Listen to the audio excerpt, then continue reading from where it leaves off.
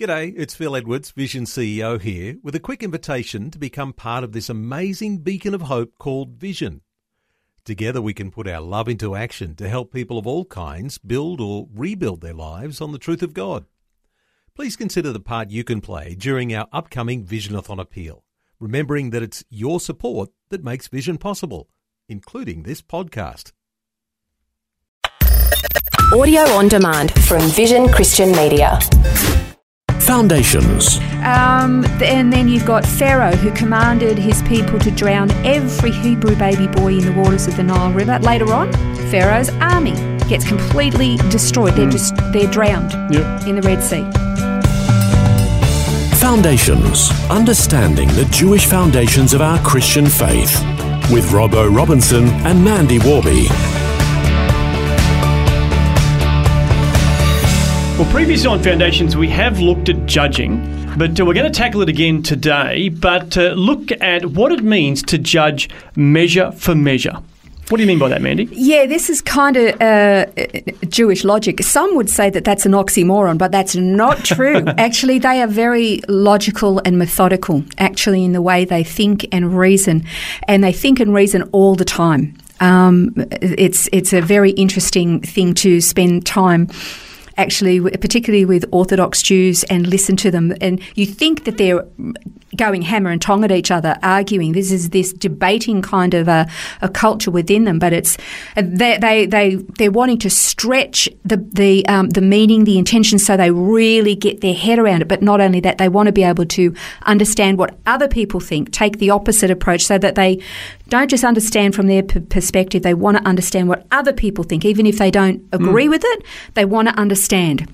So I always find it fascinating to and they speak with their hands a lot, which is really fascinating to watch. It's really good. But this measure for measure, we kind of touched on it before. As you said, we talked about judging.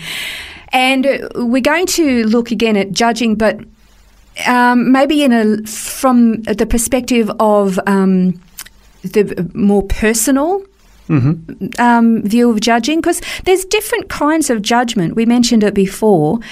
And some judgments or judging is required of us, and then some judgments are not. That they're way beyond our scope, and they belong to God and God alone, or they belong to church leadership. When it comes to, say, church discipline, there's various different kinds of judging. They're not all the same, and we need to understand them so that we judge the right things the right way, and so that we don't judge things the wrong way, things that are not our business. So I want to start with Matthew 7, 1-2. It says, "Don't judge, that you won't be judged, for the way you judge is how you will be judged. The measure with which you measure out will be used to measure you," which is either very confusing or very frightening, depending on the kind of person you are. The actual Jewish words for that is midah keneged midah. And it literally means measure corresponding to measure. And Paul sort of talked about this as well.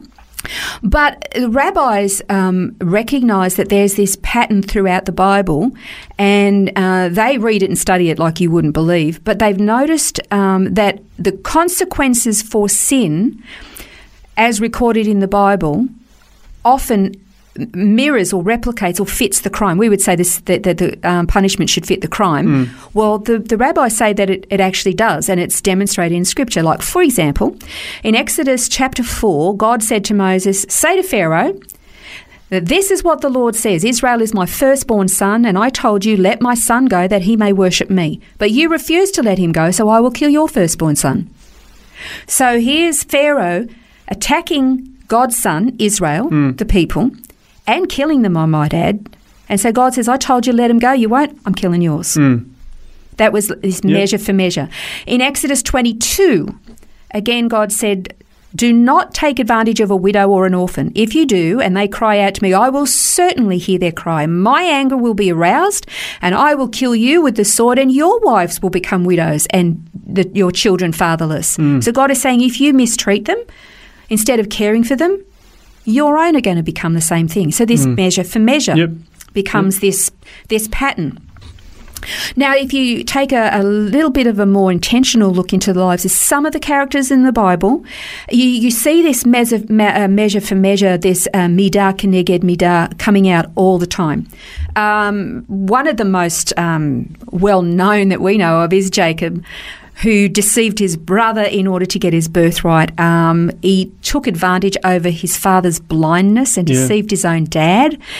And then later on, Laban pulls the wool over his eyes and deceives him and has him marry Leah instead of Rachel. Yeah. So he got completely hoodwinked. He didn't see it coming, just like his father got hoodwinked. And then you've got Pharaoh, who commanded his people to drown every Hebrew baby boy in the waters of the Nile River. Later on, Pharaoh's army gets completely destroyed. They're drowned in the Red Sea.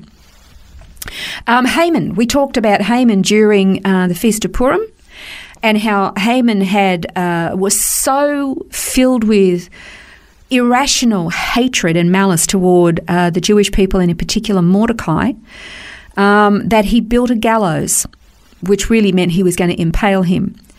And ultimately, when that scenario all got completely turned around, Haman was the one who was impaled on his own gallows. And so you see this measure for measure unfolding. Now, to us, we would say, well, that's kind of what we'd say was poetic justice. Some cultures would say that's karma. You reap what you sow, all those kind of things. But God is, in fact, in control. He's the one who orchestrates things. He is sovereign. And it's absolutely true that if you... God permitted Jacob to be a deceiver, but it's also true that God was the one who was orchestrating the steps of his son, Jacob, and he himself was deceived. Well, God permitted that. Maybe God orchestrated that. But what happened out of that was that Jacob became a different person. And then as a result, God changed his name as well to Israel. And so the very thing that was his Achilles heel, his weakness, God used to strengthen him and turn him into a different person. Paul taught us that we are going to endure the consequences of the choices that we make. That is true. He actually said in Galatians 6 and 7 to 8, he said, "Don't be deceived, God cannot be mocked. Man reaps what he sows. The one who sows to please his sinful nature, from that nature will reap destruction, and the one who sows to please the Spirit, from the Spirit will reap eternal life." So it's the same principle, measure for measure. And it is true, I don't know whether you've ever noticed people in your own life or family or friends or people you are acquaintances with, depending on the kind of person they are, the way they treat others or the way they behave always seems to come back. Yeah. Like they seem to live in this perpetual state, and sometimes it's really good. You know, they just seem to be surrounded by joy and love and stuff because that's what they give out all the time. And then people who are just sort of like constantly in trouble because they're making it all the time. Yeah. I don't know if you've noticed that. I've noticed that a lot.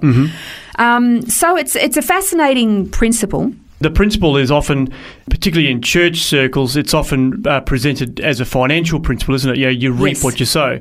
But the reality is that can be the case across the board. Like, you know, a farmer reaps what he sows. And then, as you were just saying, from an emotional level, if you sow joy and you sow humour and you sow encouragement, then you'll reap that as well. So it's the case right across the board. It's not just a narrow preset of like, well, that only relates to finances or it only relates to something else. And it doesn't just relate to Christians either. I mean, if you, my first thought that comes to mind is if you look at gang culture, you look at gangs that are violent, territorial, they have no regard for law, there's corruption, they're into all manner of illegal things, whether it be drugs, prostitutions, gun racketeering, whatever it is.